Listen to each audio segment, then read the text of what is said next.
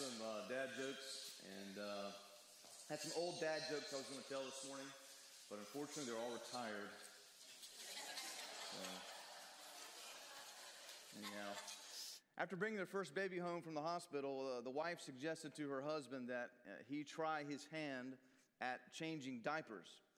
And she said, "Honey, it's your turn to change the diaper. You want to try now?" And the young father said, "You know what? I'm busy. I'll do the next one." And so the next time, a few hours later, the baby was wet, and she asked if he was ready to learn how to change diapers. And she said, "Are you ready to learn how to change these diapers now?" And he looked at her with a puzzled look, and he said, finally, "I didn't mean the next diaper. I meant the next baby." All kidding, I tried that, it didn't work. But all kidding aside, today is Father's Day, and we take time to celebrate the fathers in our lives. And like the father who never wanted to change a diaper, many young men are kind of thrown into fatherhood unprepared. You know, there's no instruction manual for being a father. I remember when we took our first child home from the hospital after a couple nights being in the hospital, and now they get you out after maybe one night, but then it was two. And I remember loading little Jackson up in the car seat in the car, and he was just a little thing in the car seat, and the nurse helped us load up and helped us get the car seat, and then they were kind of like, "All right, bye." And I'm like, "You're not coming with us?" like we're on our own? Like, what am I supposed to do now, right?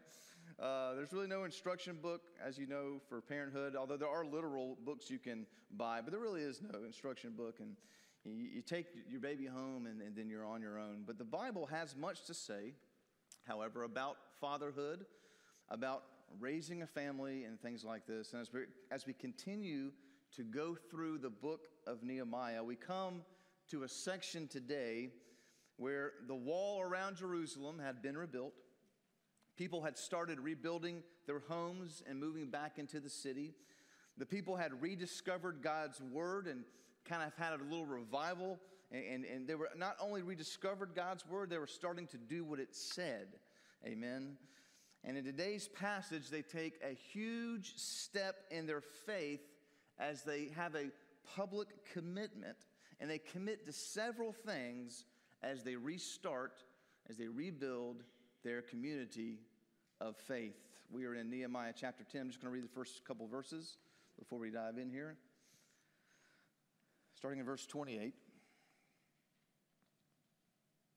The Bible says that the rest of the people, the priests, the Levites, the gatekeepers, the singers, the temple servants, and all who have separated themselves from the peoples of the lands to the law of God, their wives, their sons, their daughters, all who have knowledge and understanding, join with their brothers, their nobles, and enter into a curse and an oath to walk in God's law that was given by Moses, the servant of God, and to observe and do all the commandments of the Lord, our Lord, and his rules and his statutes.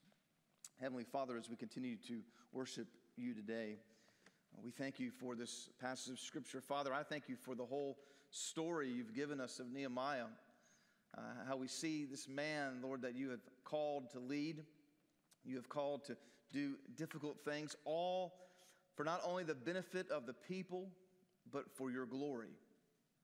And so on this Father's Day, Lord, as we celebrate the fathers in our lives and give honor to those fathers that we know, we thank you that you have given us your word that shows us, both in descriptions and both in prescriptions, how we should model our lives and live our lives in accordance to what you have called us to do and taught us and told us to do.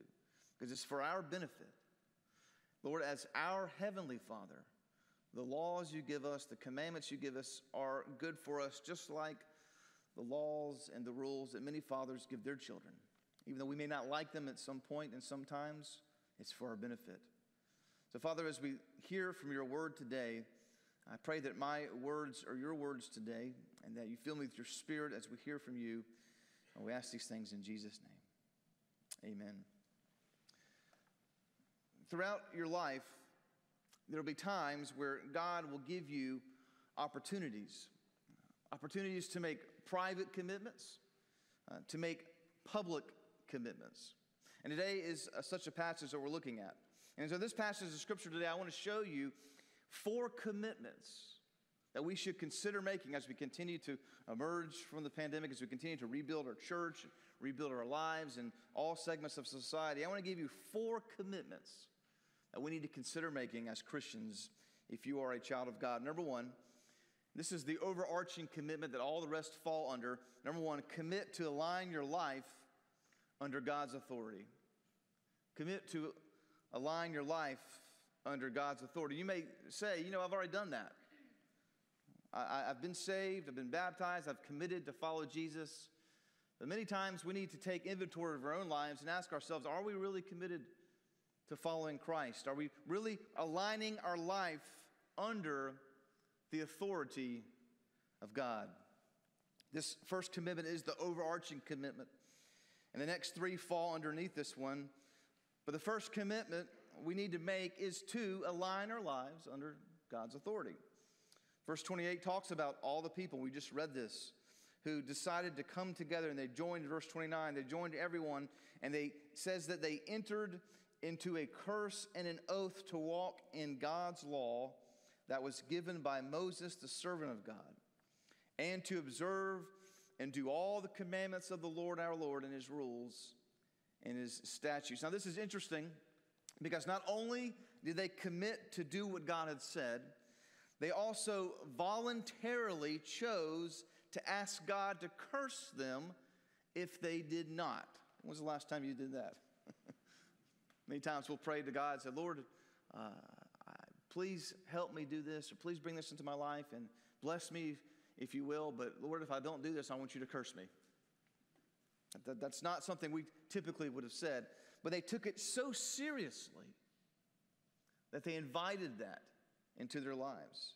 Now, the Jews did have a blessing-curse relationship with God. That was part of the Abrahamic covenant, but that's just not Old Testament law. The New Testament underscores the importance of doing what God's word says. James 1:22 says this, but be doers of the word and not hearers only. Because if you do the word, if you don't do the word, you hear God's word, but you don't do it, the Bible says you're deceiving yourself. You think you're doing what God wants you to do because you hear it, but you don't actually put it into place, so you are deceiving yourselves. Right? Part of committing ourselves to living under the authority of God includes not being attached, not being aligned to all that the world has to offer. Look at 1 John chapter 2. He says this, do not love the world or the things in the world. If anyone loves the world, the love of the Father is not in him. For all that is in the world, the desires of the flesh and the desires of the eyes and the pride of life is not from the Father, but is from the world. And the world is passing away along with its desires. But whoever does the will of God abides forever. See, the thing that the world offers is temporal. The things of God are eternal. You're not living primarily for this world. You're living for eternity. So committing your life under the authority of God is an eternal commitment. We can see easily that our entire world struggles with this. Entire world struggles with living for the things of the world. When was the last time you saw something on TV or social media that stressed the importance of an issue that would have eternal consequences? Stress the importance of doing something that mattered in eternity, not just in this life. Everything that we're forced to see and read and view is all about what's happening now, or what could happen in the near future. Very few things are brought to our attention about what should we do for eternity. So many people don't even want you to ask the question to them, right? What's your plans for eternity? They would not really understand what you're saying. They wouldn't even know why you'd ask them that. They wouldn't even know if they believe in eternity. But God's word's different. He says the world is passing away, and the desires that you're going to have will pass away. So we need to continue to commit to align our lives under the authority of God. Number two, under that big umbrella, we have three more. Commit to align your family under God's authority. Commit to align your family. You might say, listen, well, I've already done that. My children grew up in church or something, or I take my children to church, my grandchildren or whatever. But every day is a new day to continue to do that. You wouldn't take your car, get it worked on, and they align your wheels and change your oil and all that kind of thing, and then you drive 5,000 to 10,000 miles, and then your car starts pulling, and you're like, well, I don't understand why this is happening. I got it aligned, right? I got it aligned, a year ago or 2 years ago, so I don't know what's wrong with it. And you take it into the shop, and the car would say, well, about every 5,000 to 10,000 miles, you need to get everything rebalanced and aligned. But I already did it, right? Yeah, but it wavers. It goes off track. Same thing with our lives. We don't just say, I did that once. Made a commitment to Jesus. Yeah, but your life is going to not align if you don't stay in God's word and as the world comes at us. So we have to align our family. Even though we already think we've done it, we have to continue to do that. Align your family under God's authority. Now, this is interesting. The next commitment they make under this is this interesting commitment not to intermarry their children with the other peoples of the land. Look what he says in verse 30. We will not give our daughters to the peoples of the land or take the daughters for our sons. Now, this is not forbidding them to marry people who may look different from them. That's not what this is about. This is forbidding them to marry the people of the land because the other people of the land were not believers in God. They didn't believe in God. This is a commitment not to marry their children to the families of other faiths. God's word already taught this. Look at Deuteronomy 6. It says this, you shall love the Lord your God with all your heart, with all your soul, with all your might. And these words that I command you today shall be on your heart, and you shall teach them diligently to your children, and shall talk of them when you sit in your house, and when you walk by the way, and when you lie down, and when you rise. So if you're supposed to do all these things, you teach your children, and you talk about them all the time, you talk about Jesus all the time, but then you're going to let them marry someone from another faith who doesn't believe in God's word. Doesn't believe in God. Well, you're going against what God's commanded. So they made an oath not to marry their sons and their daughters to other faiths. Teaching your children God's ways was an eternal commitment. Now, in those days, marriages were arranged. Sometimes I wish we had those days back, jokingly. Today a man may or may not ask the father's blessing to marry his daughter. You know that? He may ask, he may not. And even if the father says no, they can still get married, and there's no legal binding. They're not going to go to the courthouse and get married, and the judge's not going to say, well, did the father say yes or no? It's not going to happen. They're adults. They can get married. That's not how it was in biblical times. The parents decided who their sons, who their daughters would marry. And then when their son married, the daughter then came and lived with that father's family, and the daughter actually went off into the father's family. So if you have daughters, you'd really never see your children again. If you had sons, your family would grow. So I guess I'd be like 50-50. I don't know, right? Half and half. But even though they decided this, even though they had some level of control over who their children married, they were still allowing their sons and their daughters to marry unbelievers. Again, they have complete control over this, right? Complete control. I often joke because my father-in-law, there was this little boy growing up with my wife, and they grew up together. And if he could have picked her husband, he would have picked this guy. That's right. He would have picked this guy. But she didn't like him. She liked me, praise the Lord, miracle of miracles, right? So we all have, if we could pick someone, we'd have an idea. We would have a look, right? Well, this guy here, and this, he does this, and this. We all have, and maybe you've had, your children had boyfriends or girlfriends before, and maybe you really liked one, and maybe some others you kind of breathe a sigh of relief, But if we had control over it, imagine the person we would select for our child, right? But even though they had that control, they still were allowing their sons and daughters to marry unbelievers. So therefore, they make this commitment that they're not going to do that anymore. There's a lot of reasons why they could have done these marriages. Could have been financial gain from it. Could have been social gain from it. But they still were not believers. So they insert into their oath that their commitment to God will not allow this anymore. This is also reflected in the New Testament. Look at 2 Corinthians 6:14. Do not be unequally yoked with unbelievers. For what partnership has righteousness with lawlessness? Or what fellowship has light with darkness?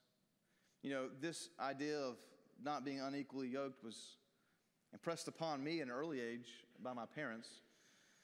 I remember when I was in college, and if I would consider dating someone, you know, there were there were several girls where I really had no chance, and then there were a few where I had a chance, and I would want to know their spiritual background. That's kind of one of the things that I want to know quickly. And when I met Emily, and I had seen Emily around campus, and I always wondered, man, if I could ever get a chance to talk to her, right? Well, I got a chance to talk to her one day, and we realized quickly that we were not only both Christians, which was great because I had no idea she was a believer. Just saw her around campus. But when I realized that we were not only both Christians, that we were both Southern Baptists that had similar families. I mean, we were ready to get married right there, right? We were ready. We had similar upbringings, grew up in similar churches. Because when you marry a person, you marry the family. Amen? You marry the family. It's not just the person.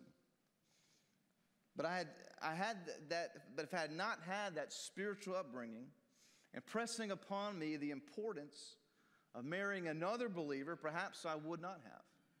Perhaps I would have just gone for whatever I thought I needed or wanted. Right? Now, Emily and I don't always agree about everything, of course, but we never argue, or have differences about our faith ever. Ever. Because we have the same faith, the same values. So that's never an issue. Now, we may argue about, what to wear or what to eat, where to go, or what to do. But the main big thing in our life, our faith, we never, ever argue. And it's pretty remarkable about it when you think about that. Many marriages are in situations where one spouse doesn't see eye to eye with how they should approach matters to faith. And that's not a dead end. You can work through those things. But it's much harder if you have to. If you have children, as you know, our society doesn't allow forced arranged marriages. But you're still expected to assert influence on your children to marry another person who loves Jesus. You're expected to do that. As a family, and some of you are grandparents, the same thing for you. Children are growing up in a very difficult world today. Very difficult world. And they need spiritual direction. They need involvement in church. They have all sorts of things coming at us. My daughter asked me the other day, wouldn't it have been great if you were my age when you were young and you could FaceTime all your friends and have like 5 or 6 of them on the FaceTime phone and that kind of thing and have all these cool things when you were in middle school? And I thought to myself, yeah, it sounds wonderful, right? But how I would have developed so differently. You would have developed differently. And they're developing differently than we did. I remember getting online and listening to the fax machine sound trying to get on to the internet, right? You know how that is. They don't know what that even is. They're growing up in a different world. Lifeway of the Southern Baptist Convention recently surveyed over 8,000 teens across the ages of 13 to 19 across 20 countries. This is what they came up with a lot of things that they found. But they found one thing that said that 60% of teens, 6 out of 10, struggle with depression. 60%. Now I understand there's real clinical depression and things like that, but the majority of this is not. It's just they're depressed. 60% of teens struggle with it, but 30% of committed Christian teens struggle with depression.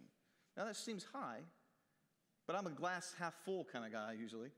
So I'm thinking, wow, if you're a Christian, you have less than half your chance of being depressed is cut in half, all because you're a Christian. That's an incredible difference if you think about that. 60% of teens are going to struggle with it, but if they're a Christian, only 30% of Christian teens struggle with it. What an amazing percentage. 35% of teens This is high. Struggle with suicidal thoughts, 35%. But 12% of committed Christian teens struggle with suicidal thoughts. Again, that's more than half when you divide that. So, these statistics are the same across various struggles. Teens are facing difficult times. But what I get from this is that Christian teens are faring better because they have hope in Jesus Christ. They have hope. And so many reasons why they have hope is because they have people like you taking them to church and reading the Bible to them and bringing them here. Those teens that are growing up in a house with no Christian influence are the ones that really have it difficult. It's the ones we need to be reaching, inviting to church, bringing them here. There's still work to do, though. The same study showed this, that 45% of Christian teens say that their family is the most important influence on the meaning of life. 45% of Christian teens say their family is the most important influence on the meaning of life. So even though they're faring better, less than half of Christian teens said their family is the most influential thing in their life. You know what is more influential than that would be the friends, YouTubers, social media, things like that. More than half the Christian teens are being more influenced by the world than their Christian family. So there's still work to do. And then 8% of Christian teens, only 8, say the Bible or pastors are the most important influence on the meaning of life. Only 8. Now, they don't have to say a pastor is influential, but when they say the pastor or a Bible, only 8% say it's the most, and these are Christian teens. It tells us a lot of things. It tells us that we're not underscoring the importance of being in corporate worship as a whole, not our church necessarily, but we're not underscoring the importance of being in corporate worship, not underscoring the importance of being in our Bibles, reading our Bibles, knowing that God's Word is living and active and powerful than any two-edged sword. And these statistics lead us into our next point, which directly reflects these numbers. Number 3, we need to commit to align our activities under God's authority. You know, we often bemoan church attendance, and especially Wednesday night attendance and Sunday night attendance, and many churches, we don't do what we used to do. And we wonder why. Well, why don't people come as much during the week or on the weekends? It's because 50 years ago, there wasn't much more to do than come to church. Things were closed. But now there are so many alternatives for our time. All right? So many alternatives. And not just during the week, on the weekends. There's activities to take your kids away every weekend if you places to go, things to do.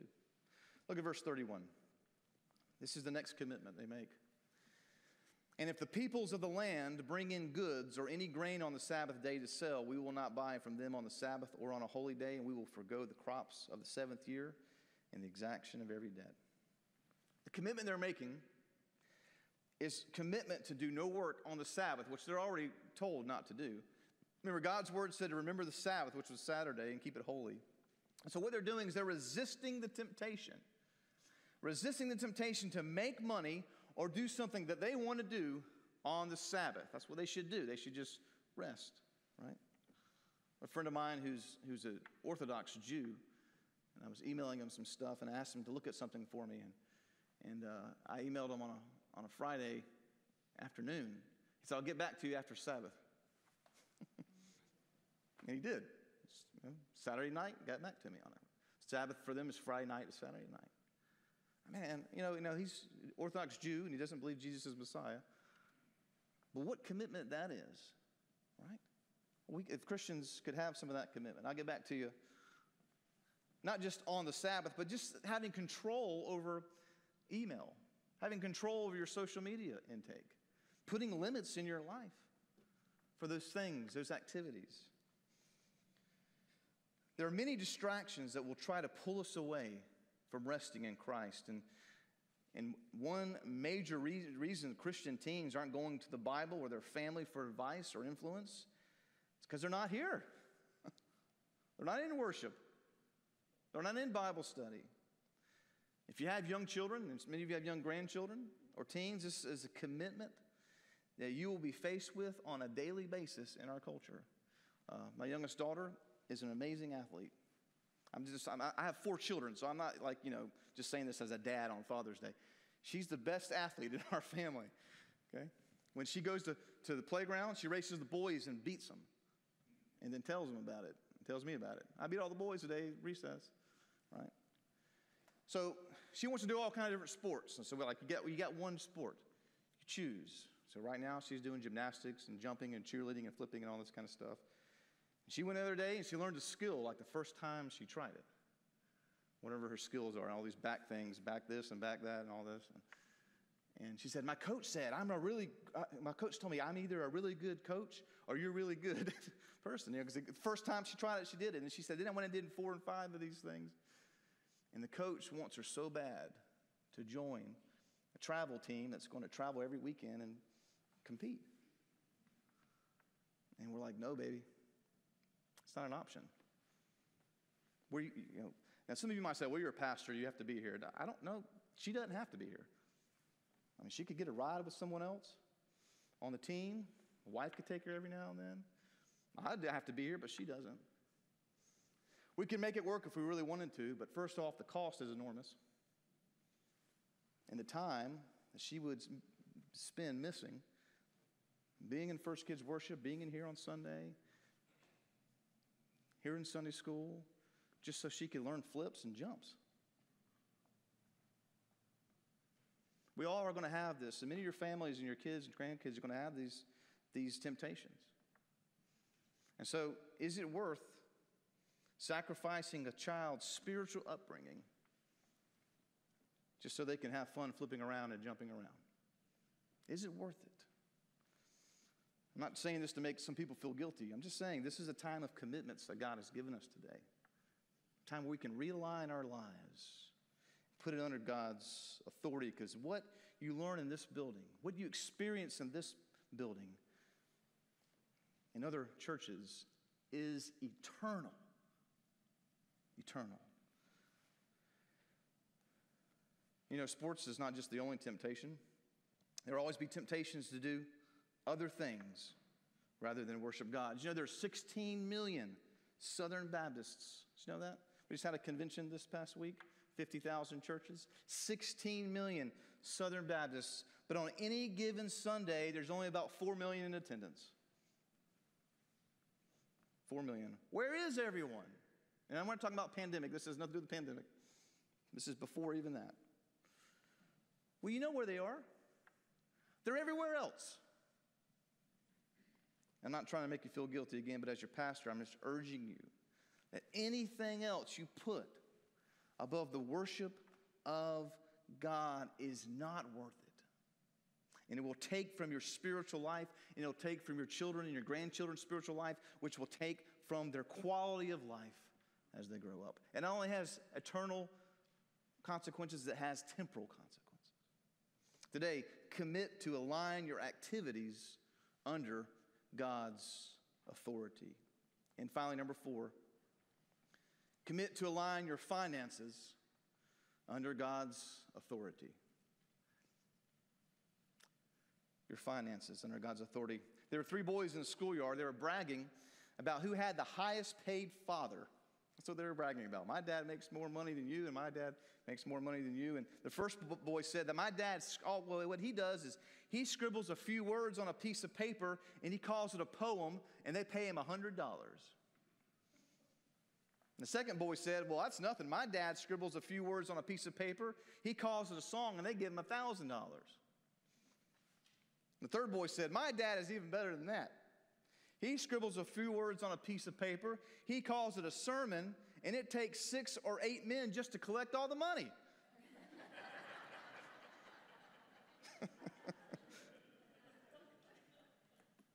Who won? Who's better, right? All joking aside, I want us to look at the commitment the Jews make of their finances. This is the longest part of this section. I want us to read through this. Look what it says they do. It's all about their finances. Verse 32. We also take on ourselves, I love how they phrase that. We're choosing to do this. We take on ourselves the obligation to give yearly a third part of a shekel for the service of the house of our God, for the showbread, the regular grain offering, the regular burnt offering, the Sabbaths, the new moons. Right? These are designated funds they're writing out right now that they're giving to, designated accounts. The holy things, the sin offerings to make atonement for Israel and for all the work of the house of God. We, the priests, the Levites, and the people have likewise cast lots for the wood offering to bring into the house of our God, according to our fathers' houses, at times appointed year by year to burn on the altar of the Lord our God, as is written in the law. We obligate ourselves to bring the first fruits of our ground and the first fruits of all fruit of every tree year by year to the house of the Lord. So some of you that have fruit trees in your house, you give figs and oranges to me, you bring them to the Lord first. We also bring to the house of our God, to the priests who minister in the house of our God, the firstborn of our sons and of our cattle, as is written in the law, and the firstborn of our herds and of our flocks. Verse 37, and to bring the first of our dough and our contributions, the fruit of every tree, the wine and the oil to the priests, the chambers of the house of our God, and to bring to the Levites the tithes from our ground, for it is the Levites who collect the tithes in all our towns where we labor. And the priest, the son of Aaron, shall be with the Levites when the Levites receive the tithes. And the Levites shall bring up the tithes to the house of our God, to the chambers of the storehouse. For the people of Israel and the sons of Levi shall bring the contribution of grain and wine and oil to the chambers where the vessels of the sanctuary are, as well as the priests who minister and the gatekeepers and the singers. Why? Because they say here, we will not neglect the house of our God. It's a commitment to everything in their life, their families, their activities, their finances. It's going to go to God. Not all of it. We'd have no money left over to do anything. But it's going to go to God. They're committed as a body of believers to not neglect the house of God. You're not truly aligned to the authority of God until your finances, until your bank account is aligned to Him. Today, as we conclude, if you look at your sermon notes, I have a place at the bottom that says, I commit to blank. So if you have a bulletin that's in there, if not, you can write it down. I commit to blank. The blank's there for you. Studies show that if you write down your commitment and you somehow make it public, you're more likely to keep it. Did you know that? If you just keep it in your head, you may not keep it. If you write it down, you might keep it. If you make it public, you'll keep it. During our closing prayer, I want you to write down on your bulletin or in a journal or on your phone or whatever. I want you today to write down the commitment that you feel God's making you make today. You might say, I've already made that commitment before, but like I said earlier, you might have to it's a good time to realign. You can pray over it at our altar. You can take a picture of it. You can put it on social media and let people know. Making a commitment today. What a testimony that would be. Whatever you do today, as we have an option, an opportunity to make a commitment, to put ourselves under the authority of God, consider doing that today, and you'll be blessed when you do it. Heavenly Father, as we close our time together today, we thank you. As we just go through Scripture, we see times of commitment. We see, Lord, times where we can realign our lives to you. I pray that in every heart right now, there's something you're working in someone's life to where they can commit today. It didn't have to necessarily be the areas we talked about, but something in their heart that they feel they should commit today. That they'll write it down, that they'll remember this. Father, we thank you for Jesus Christ. We thank you that through his death and burial and resurrection, that he has made all these things possible for us. That he's enabled us to have a right relationship with you. And we thank you that we're not under the same type of covenant the Jews were, where we're blessed if we do well and we're cursed if we don't. We're thankful that we are blessed if we do well. Many times, Father, we're blessed when we don't. Yes, sin has consequences in our lives, but we thank you for the grace that you give us as being children of you. So, Lord, as we close our time together today, I pray that we would make the commitments today that we need to make. If there's one in here that's never placed their faith in you, never said, Lord, I've sinned, I recognize that, I need your forgiveness, I need to be made right in relationship with you, that today they would make that decision. They would be saved and born again. Father, we love you. We give this time to you, and we ask these things in Jesus' name. Amen.